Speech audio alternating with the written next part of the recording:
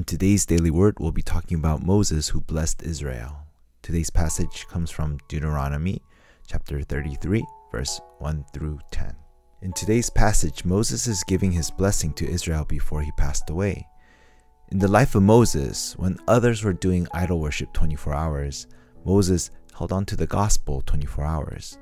When others were falling to humanism and disputes 24 hours, Moses held on to prayer 24 hours, seeking the Lord. When others were falling to unbelief 24 hours, Moses held on to praise and thanksgiving 24 hours. This led Moses not only to become the leader of Israel, but to become a blessing to Israel and the nations. So many people hold on to incorrect paths. People of the world seek blessings of health, family, long life, material wealth, and prestige. These things are not made to be the main purpose for life. There are so many problems that come when people pursue these things thinking that this is true blessing. They find that they're limited, that these things don't last forever or are even eternal. Even believers today are holding on to the wrong path of Genesis 3, 6, and 11. Following the culture of this world, this just do it mentality sounds great, but we're limited beings, and when we make ourselves the foundation, we are bound to fail due to our limited nature. We don't have eternal strength, but God does. As Israel was in the wilderness for 40 years, we need to ask ourselves why. It's because there were so many incorrect things that Israel held on to that God was trying to reveal and heal during this time.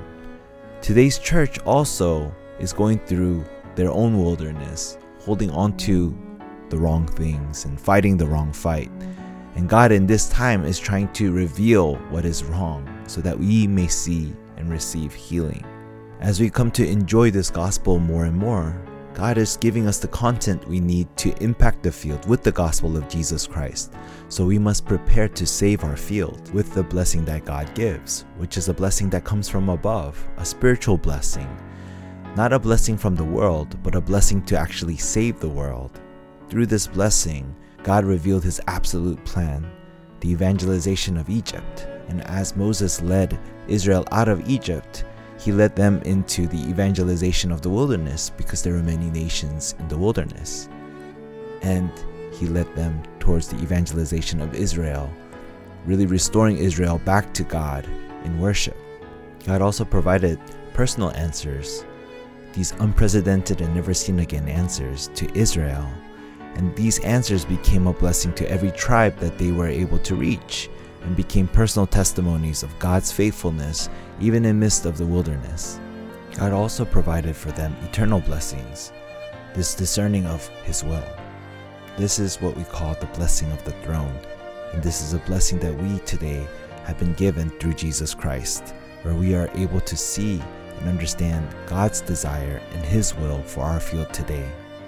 From the Old Testament into the New Testament, we see how God is forming his church through the tabernacle, the tent of meeting, the temple, the sanctuary, and the church today. We need to know the gospel and evangelism trainings well so that we have a message to give to our field to see it come alive. The problem is that we don't take the time to prepare, so we have no message to give to our field. So we miss opportunities to become a blessing to save the field of the 237 nations. Like Moses in today's passage being a blessing to Israel, let us be a blessing to all the nations that are around us in our field today.